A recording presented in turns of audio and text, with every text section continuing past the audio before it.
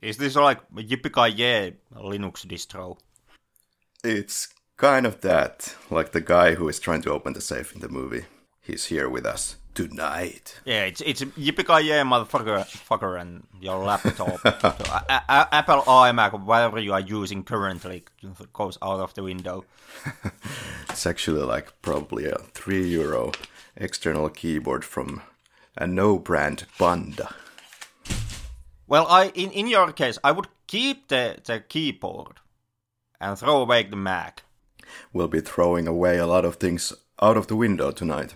It's a movie that needs no introduction, so I guess that's it. That's the episode. Thank you for joining us. Yeah, that's the episode. Movie's been talked to death. Yeah. Yeah, and those who don't read episode titles, today we are talking about Die Hard, the first one.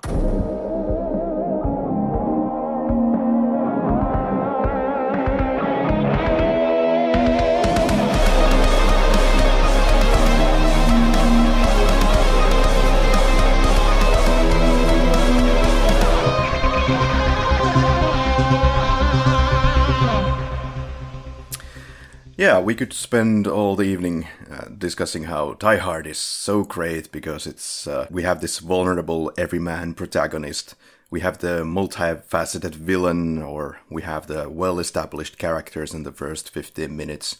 We have masterful exposition in the limo and top-notch cinematography. Like basically one of the greatest action movies of all time. But frankly, we've heard all that already a few million times. So let's talk about something else.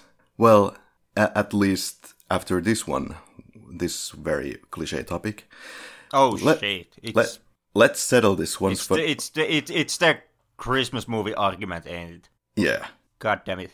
That's it. So is it or is it not? God damn it. This is precisely like behind. Once again, to our listeners who doesn't have the behind-the-scenes access to the discussions between me and Kari. Die Hard is a movie that we have been talking about doing for, I guess, as long as this podcast has been going on. And I've always refused to talk about Die Hard, because Die Hard always gets dragged upon when we are thinking about what would be our Christmas episode. And I absolutely, venomously have refused to do Die Hard Christmas episode because I'm up to fucking here with the discussion about Die Hard as a Christmas movie. I remember when I first heard the argument something like 15 years ago when I found my first YouTube video that talked about Die Hard and Christmas in the same sentence, and I thought that okay, yeah. You can have one discussion about the thing. Like, it has Christmas shit, but it also is a violent action movie, so does it count? And then I heard the same argument going on the next year, and the next year, and the next year, and the next year.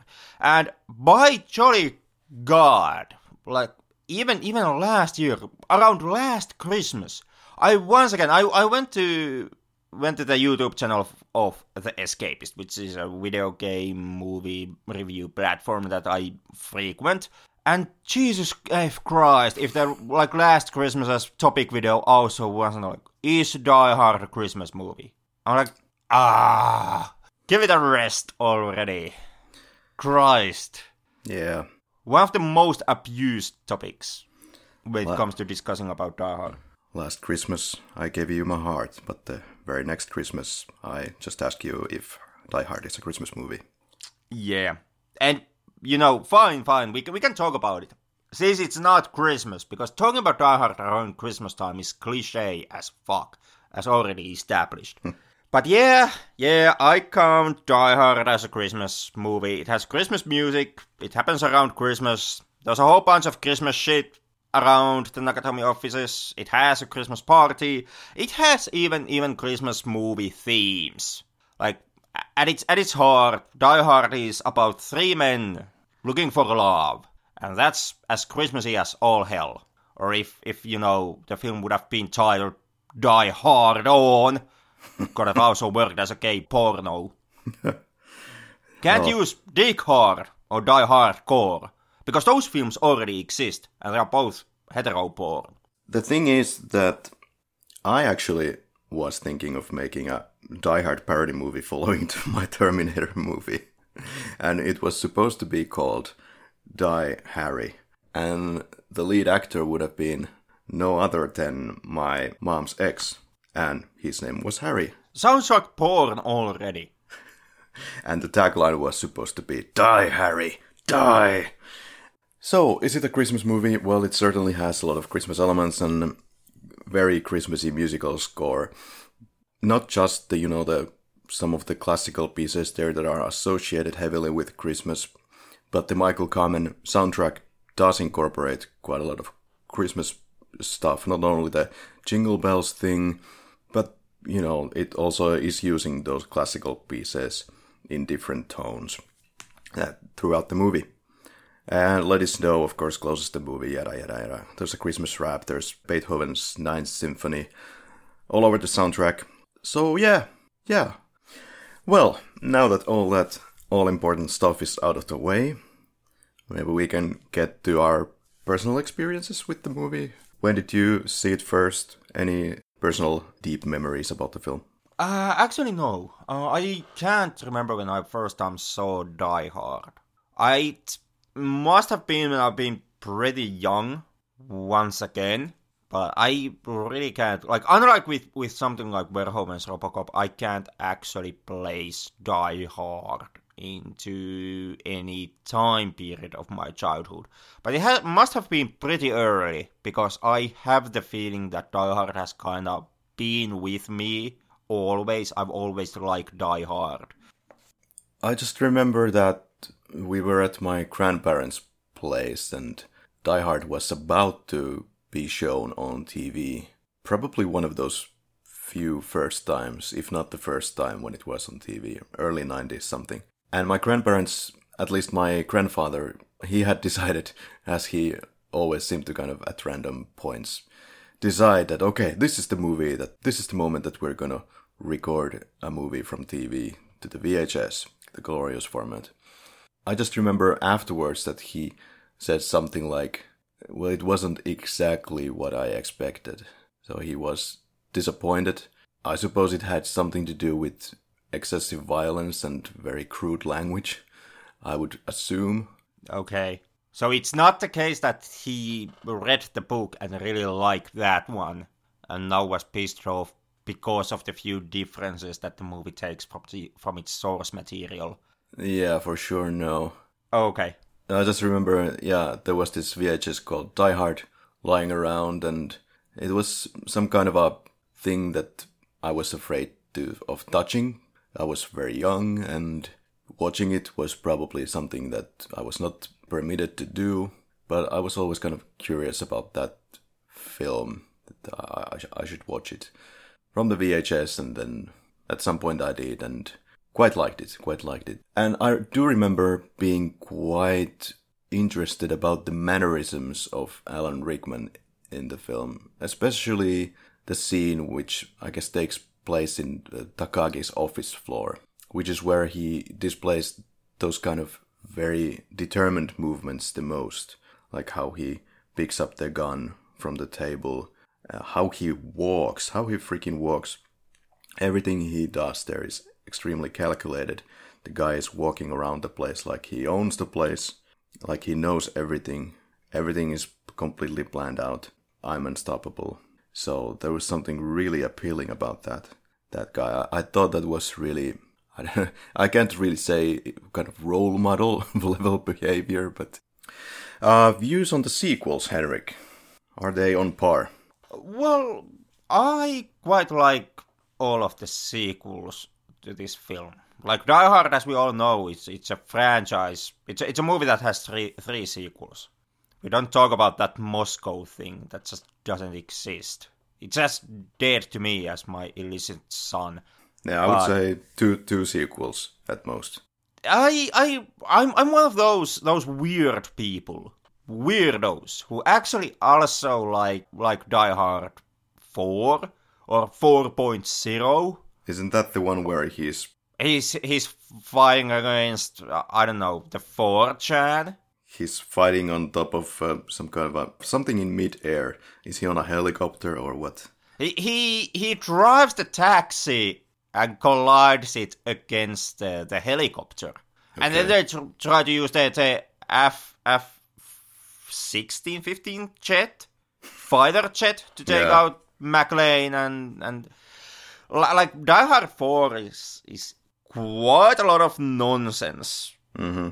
It really is. Like the parts 1, 2, and 3 keep the situation still. The realism of the movies, it starts to go more and more out of the window and more into the surrealism or fantastical sequel by sequel. But up until, part 3 with a vengeance, it still is at least somewhat grounded. Or the action part 4 is already like that I would say is the superhero fantasy film. Most definitely. But it still is, on the watchable movies list. At least for me. Okay, I just recall when first seeing it, when it came out, that I really hated it. A lot of people really hate it. And I do admit that, like, from the sequels, it is the worst one. Right. Arguably, it's the worst one. And that's the one where he has his son there, right?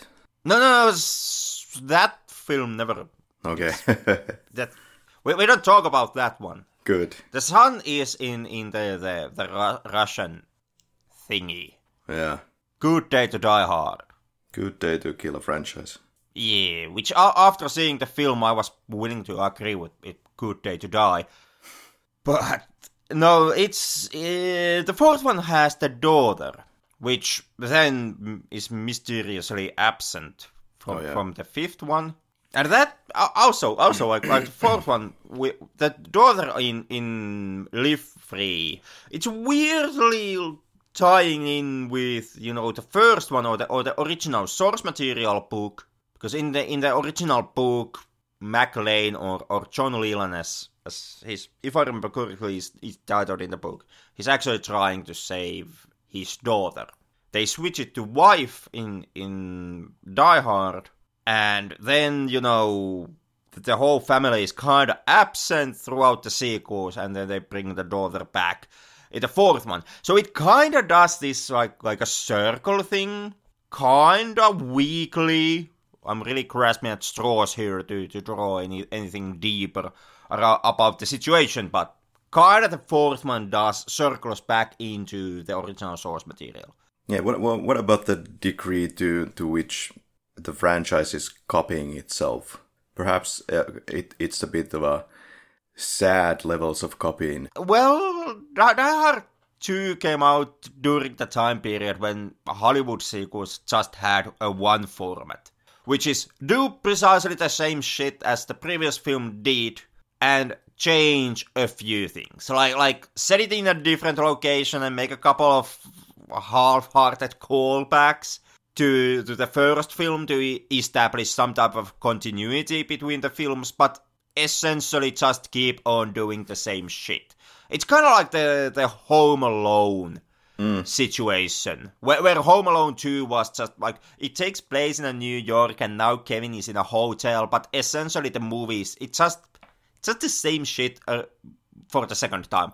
And that's kind of what I've always suspected went on behind, Die Hard 2 and why it's so samey to Die Hard 1. Die Hard 3, in my opinion, actually is quite different from the first Die Hard and quite strongly stands on its own legs. I would also say that so does also Die Hard 4, even though at times maybe it shouldn't.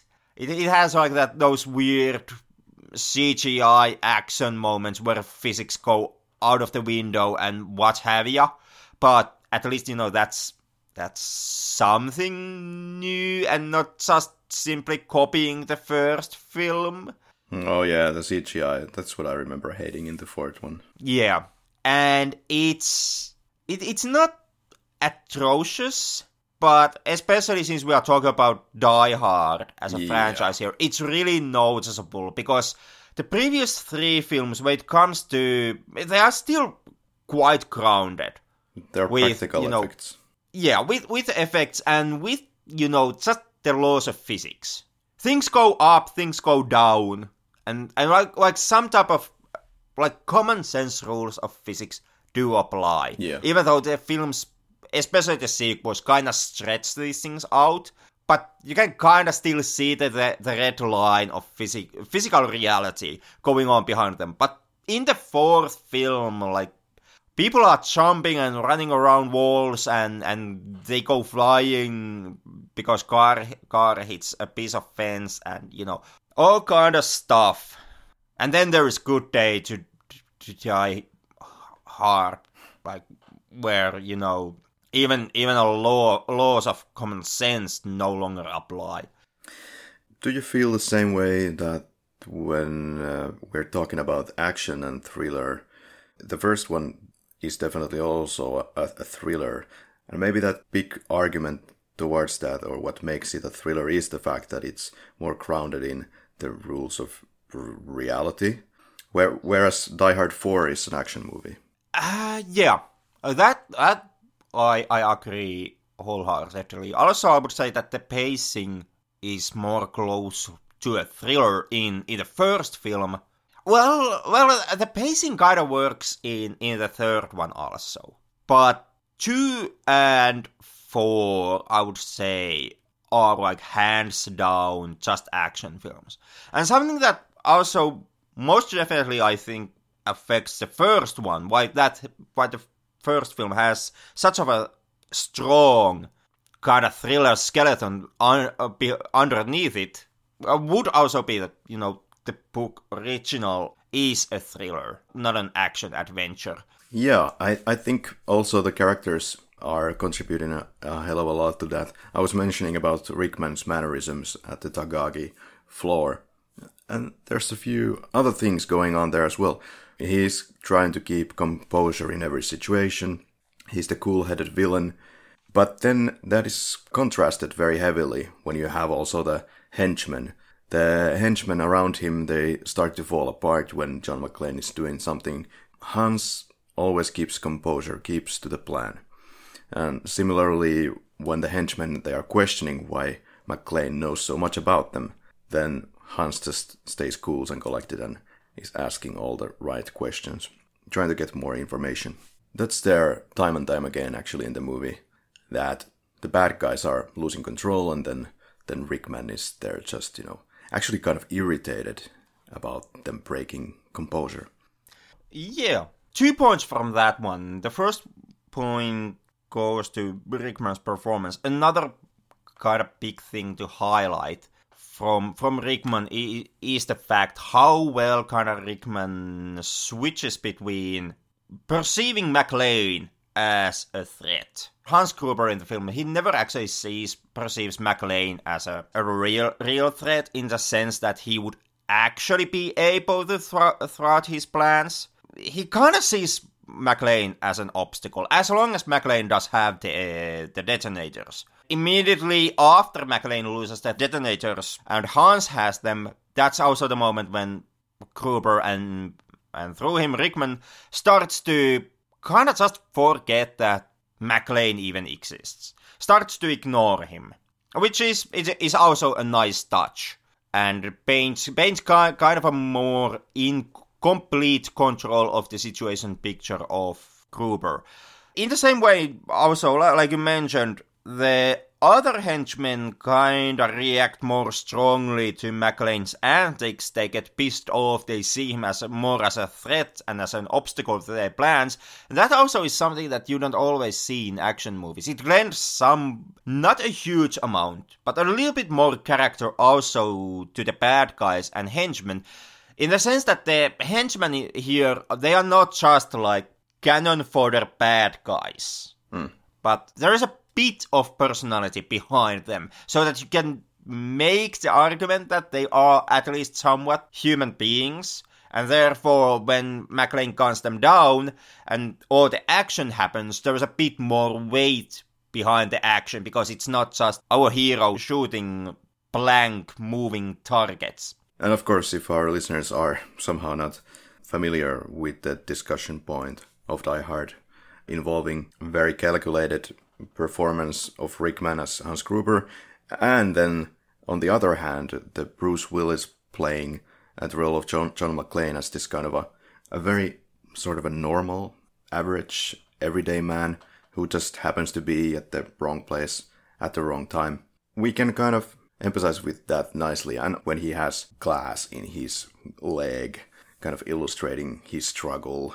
Nearing the end of the film, he's at his all-time low. That's something that I don't think we usually see so much. Maybe not to the degree that it is seen in Die Hard.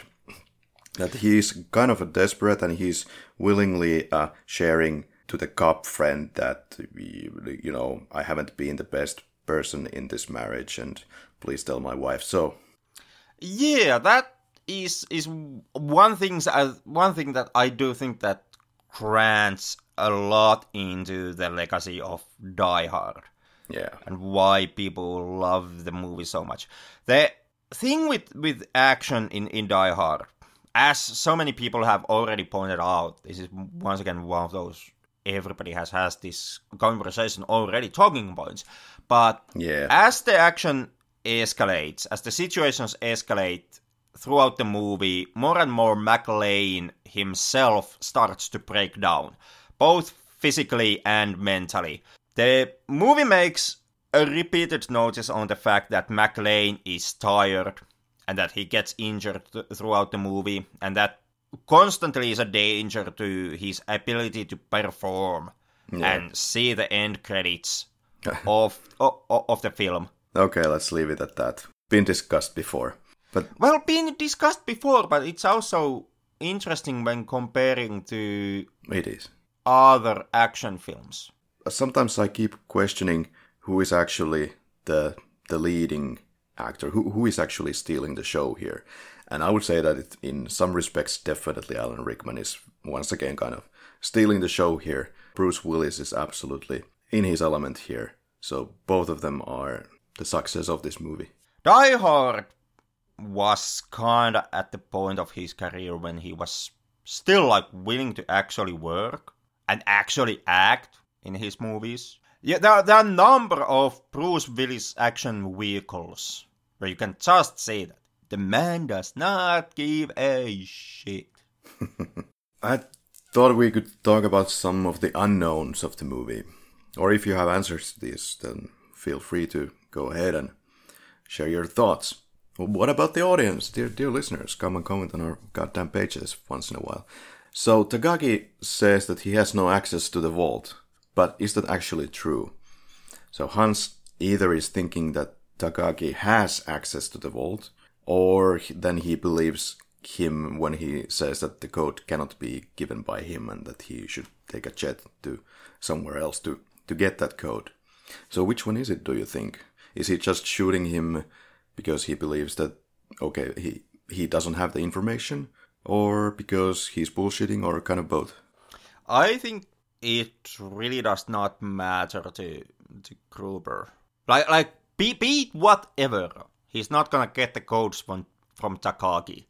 And if he would be getting it, it would be only one code out of the several codes, right? That's how I understood it. Yeah. Or at least that's the case that Takagi makes. Could be bullshitting.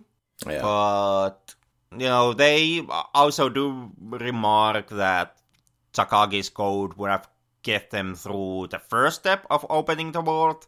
And I don't really know how Takagi would have been expected to open, the rest of the locks. Because it's, 5 or 7 locks before they can reach the actual vault that they have to go through. Yeah. And if Takagi really could only get them through the first one, it's kind of a question how in the fuck was anyone in Nakatomi building supposed to be able to reach the vault?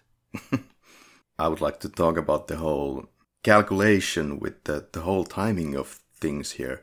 From the beginning, Hans Gruber has planned it out so that the freaking FBI will come into play, cut the electricity in the building so that they can get the final lock opened. Okay, that goes according to the plan. Perfectly timed. But earlier in the movie, when John McClane is trying to reach out to the police, he is trying to stop that and try to tell that it was a false alarm, blah blah blah. So what's his goal at that point? Is he like, mate, we still have like 5 to 7 minutes before we should call the FBI here, so let's cancel this John McClane's attempt to get the cops here because we're quite not ready yet. Pretty much precisely that. What about Hans Gruber himself? He was possibly part of an organization called Volksfrei. By the way, all of these organization names, at least they are fictional, but they may be based on some real organizations. Anyway, Volksfrei. And then he was kicked from it. Why? Not known. Was he ever committed to the organization in some way? Did he join it simply to misdirect the investigation at Nakatomi Plaza? Did he go to such lengths? Or did he believe in the organization before, but then he decided that it's just easier to become an exceptional thief? Well, in the original book, he is actually part of a terrorist organization. That's one of the big, like, the few but noticeable differences between the film and the source material. Okay. He's also in the Tagage floor.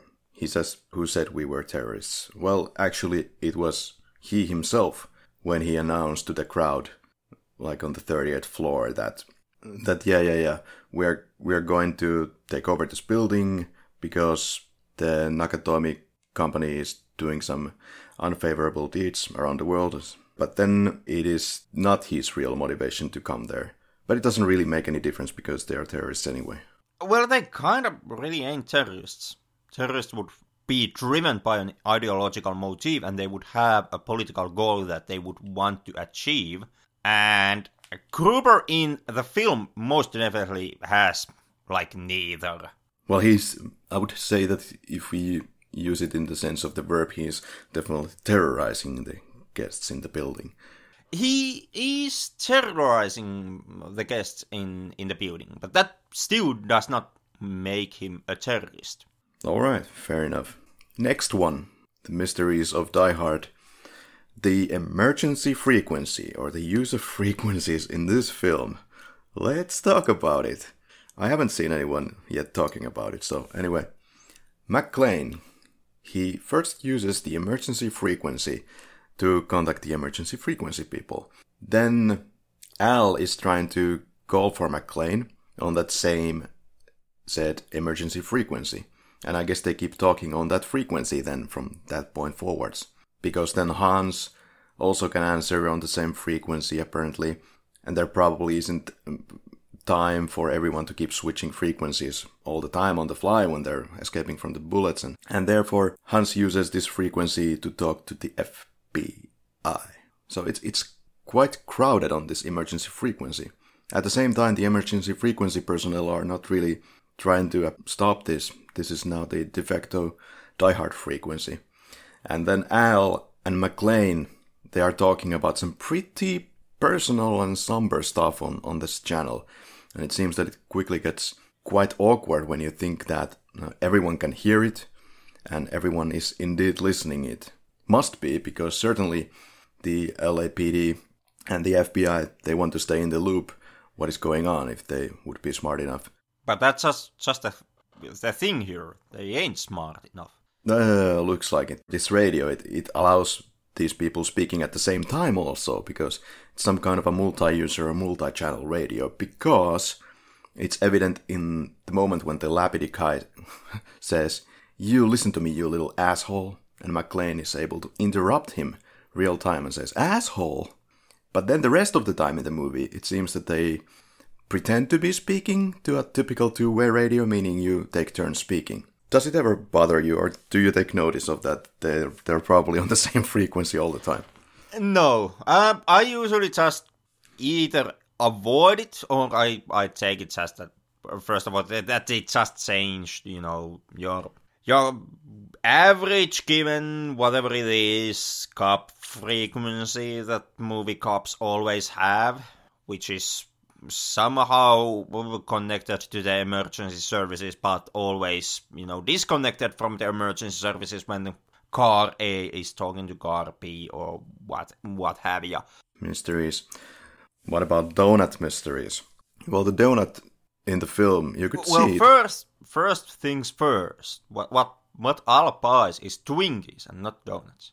Twinkies, okay. The grocery store guy remarks that, aren't you guys always supposed to buy donuts? God damn, man, you are on Free Club. Get your facts straight. I thought you had done your background search and... Is that so? Ridiculously gone through every single frame and... Gosh darn it. Twinkies then. I stand here for everyone corrected.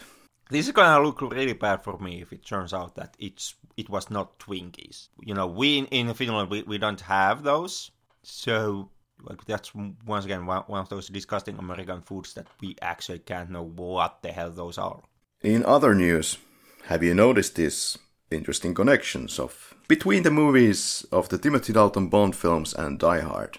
They are, of course, only a year apart in their release, more or less, so 1 year later from this, there was License to Kill, and Michael Kamen, he did the music there too, or Michael Kamen. Robert Davi is in both movies, obviously, and we have Grand L. Bush, who plays Little Johnson, the little cop here, and he plays Hawkins in License to Kill. And we also have Andreas Wisniewski, who is a bad guy here as Tony, and then a year earlier he appeared in The Living Daylights as Necros. So now you know.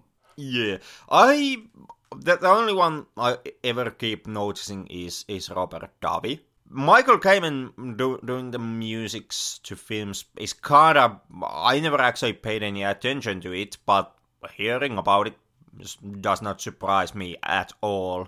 Seeing how it's Michael Kamen and...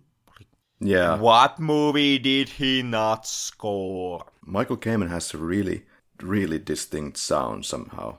Instantly recognizable. I've heard the rumor that it was McTiernan who asked Kamen come up with something more joyful, because McTiernan felt that the movie is so violent that he wanted to spice it up with something joyful and happy, and then Kamen switched his Beethoven decision to Ode to Joy. Also, another instrument that you kind of notice Kamen using here, and this once again goes into the whole Christmas film argument, but he uses sleigh bells to open the score. Yeah, and that's a good point, the whole kind of a levity in the film, that we have such of a, I would say, quite violent action thriller, and at the same time you still have and keep the humorous side. Even if you're not so much into that violence, then I think you will stick with the movie.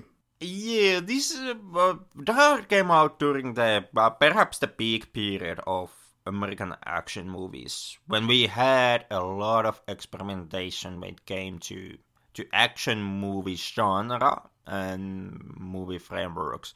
Well, let's jump to the quickies. I'm sure we'll have something to share there as well. Who would you put on the performance pedestal? It's kind of tied with Willis and Rickman. Yeah. if you go with Rickman, I can give it to Willis. Yeah, let's do that. I'll give it to Rickman. What worked? Well, a better question perhaps would be what didn't work, because pretty much everything works in Die Hard. And the action is great, the cinematography is great. Yeah. John McClane getting all fucked up is great. This is what I was thinking a couple of months ago when I just rewatched Die Hard. What really was lingering in my mind after watching the movie was the fact that there's just no wasted celluloid. Every shot is for a purpose there. There is this beginning 15-20 minutes when the film is establishing the location, the Nakatomi Plaza, which is important to establish. We kind of know all the different floors a little bit before we start the whole bang bang. I felt that it was incredibly tight. So what didn't work? Bloody hell, that's a good question. You should always have something to criticize, right?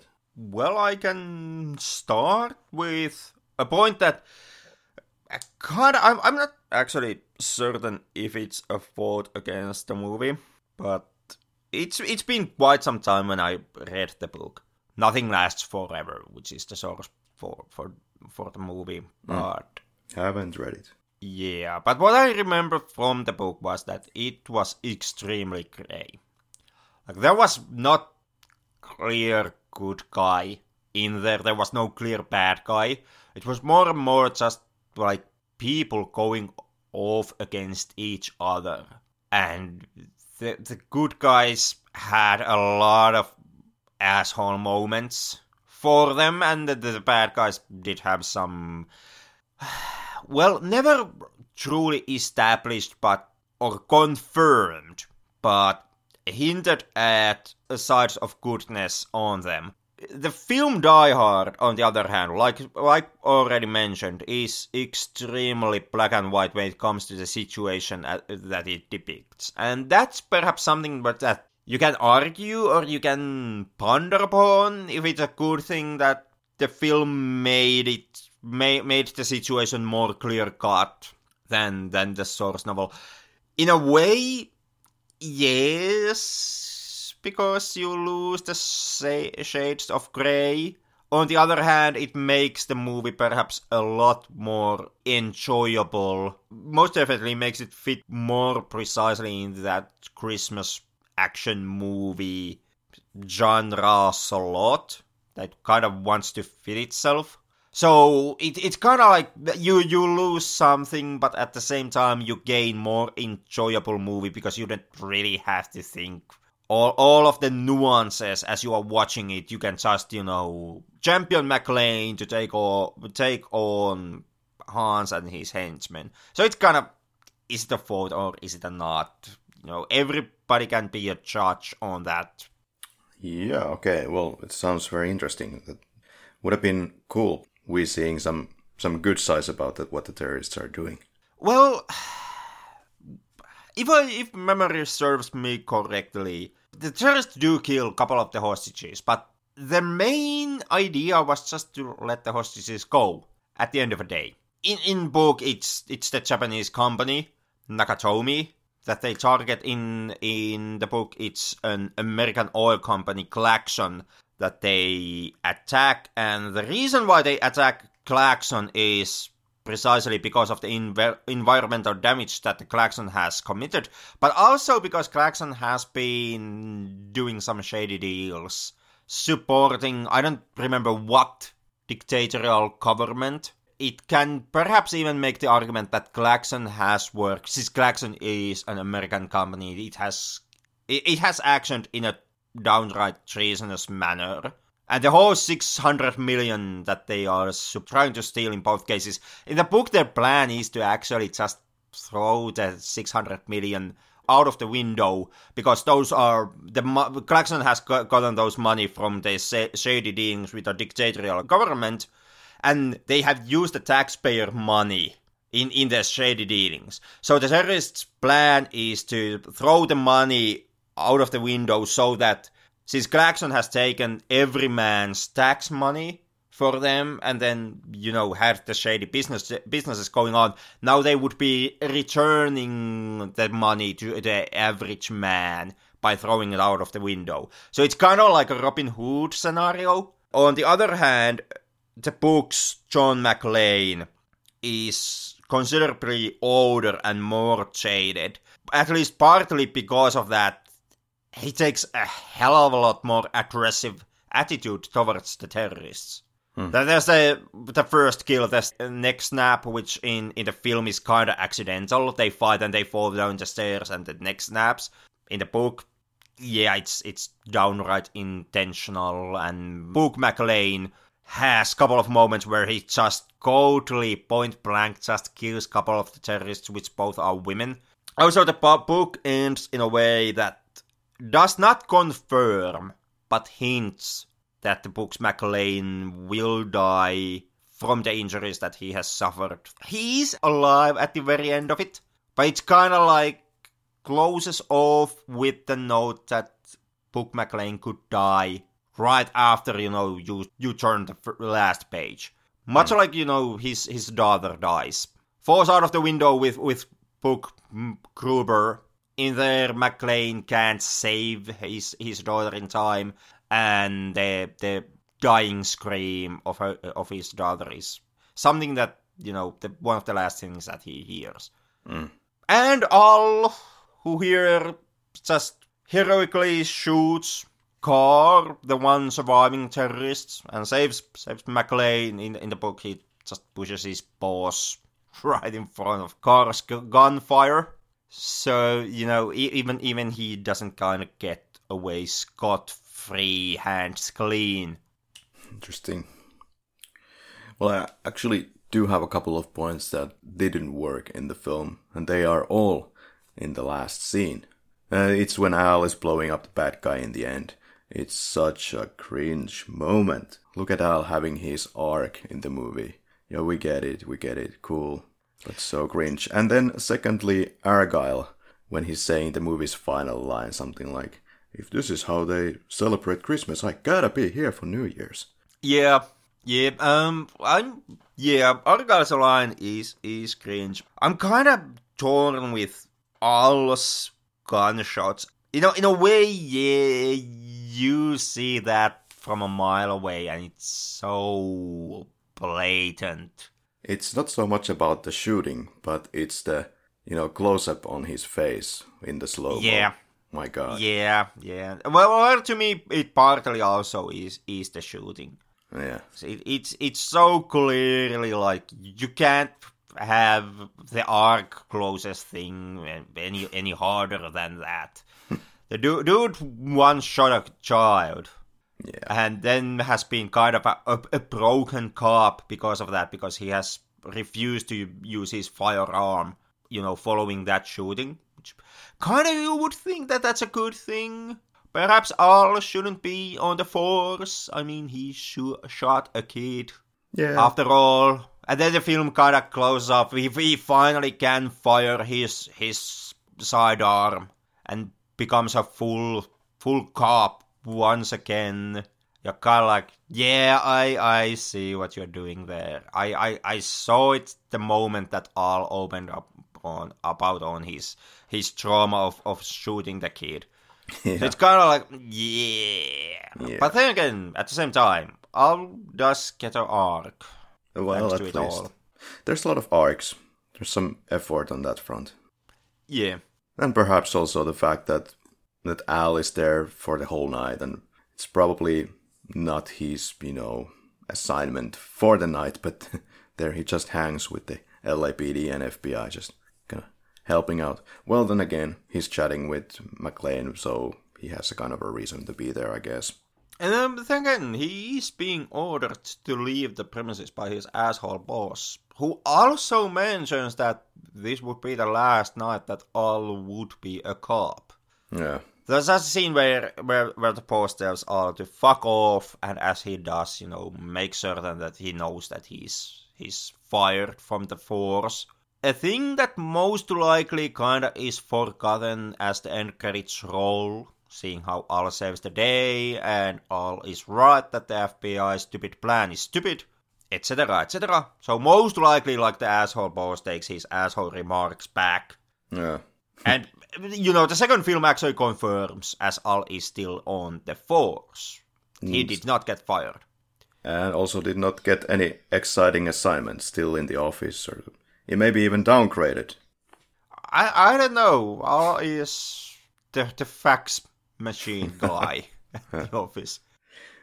And perhaps this odd, popularly misquoted line about Alexander. When Alexander saw the breadth of his domain, he wept, for there were no more worlds to conquer. Because, on the contrary, he did weep. He wept because there were way too many worlds to conquer. So, benefits of the classical education gone to waste, I guess. Yep. Classical education is one of those things that comes in from one ear and goes out of the other. Describe the film in one word. Yippee-ki-yay.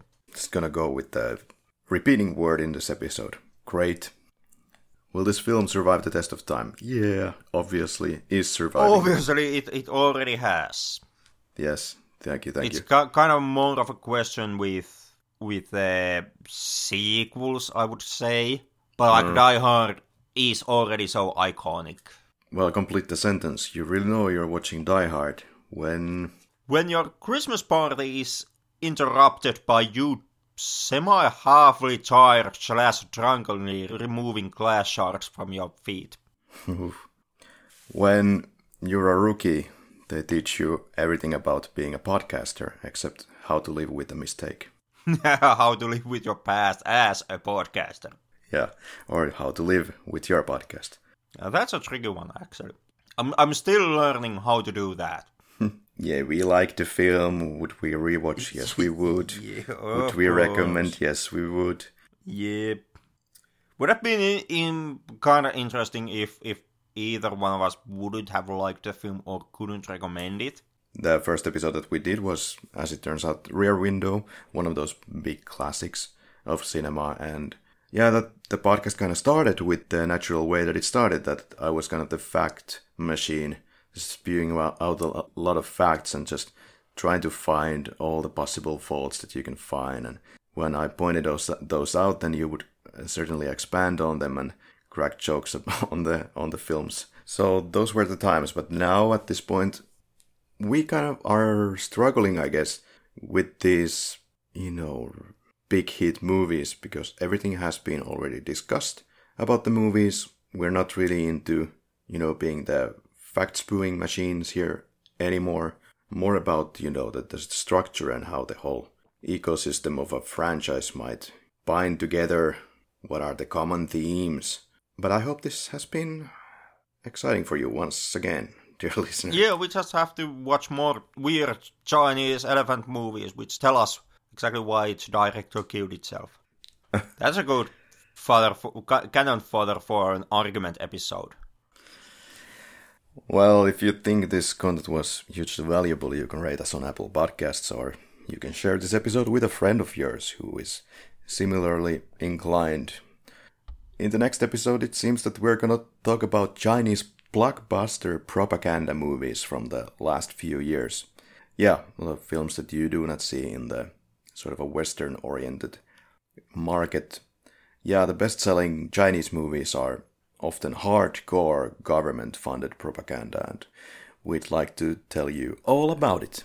I feel another elephant argument episode coming right up. And remember, as we conclude our cinematic journey through the riveting masterpiece that is Die Hard, let us forever cherish the exemplar of the action genre, which ignited the silver screen with an unparalleled fusion of heart-pounding intensity and indomitable spirit. Stay enthralled, my erudite comrades, and let Die Hard's legacy illuminate the annals of film history with its timeless brilliance. In case you were lacking some fancy words in this episode, there you go. Okay, so that was the most captivating film ever made about bearer bonds. Put this one in the books. Very kind of you to tune in, dear listeners. Please do it again next time. Until then.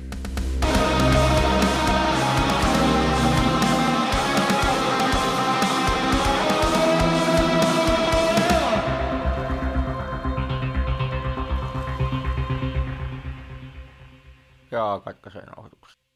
Ja sitten katsoo, että jos löydetään jotain hyviä länsivastaisia propaganda-elokuvia.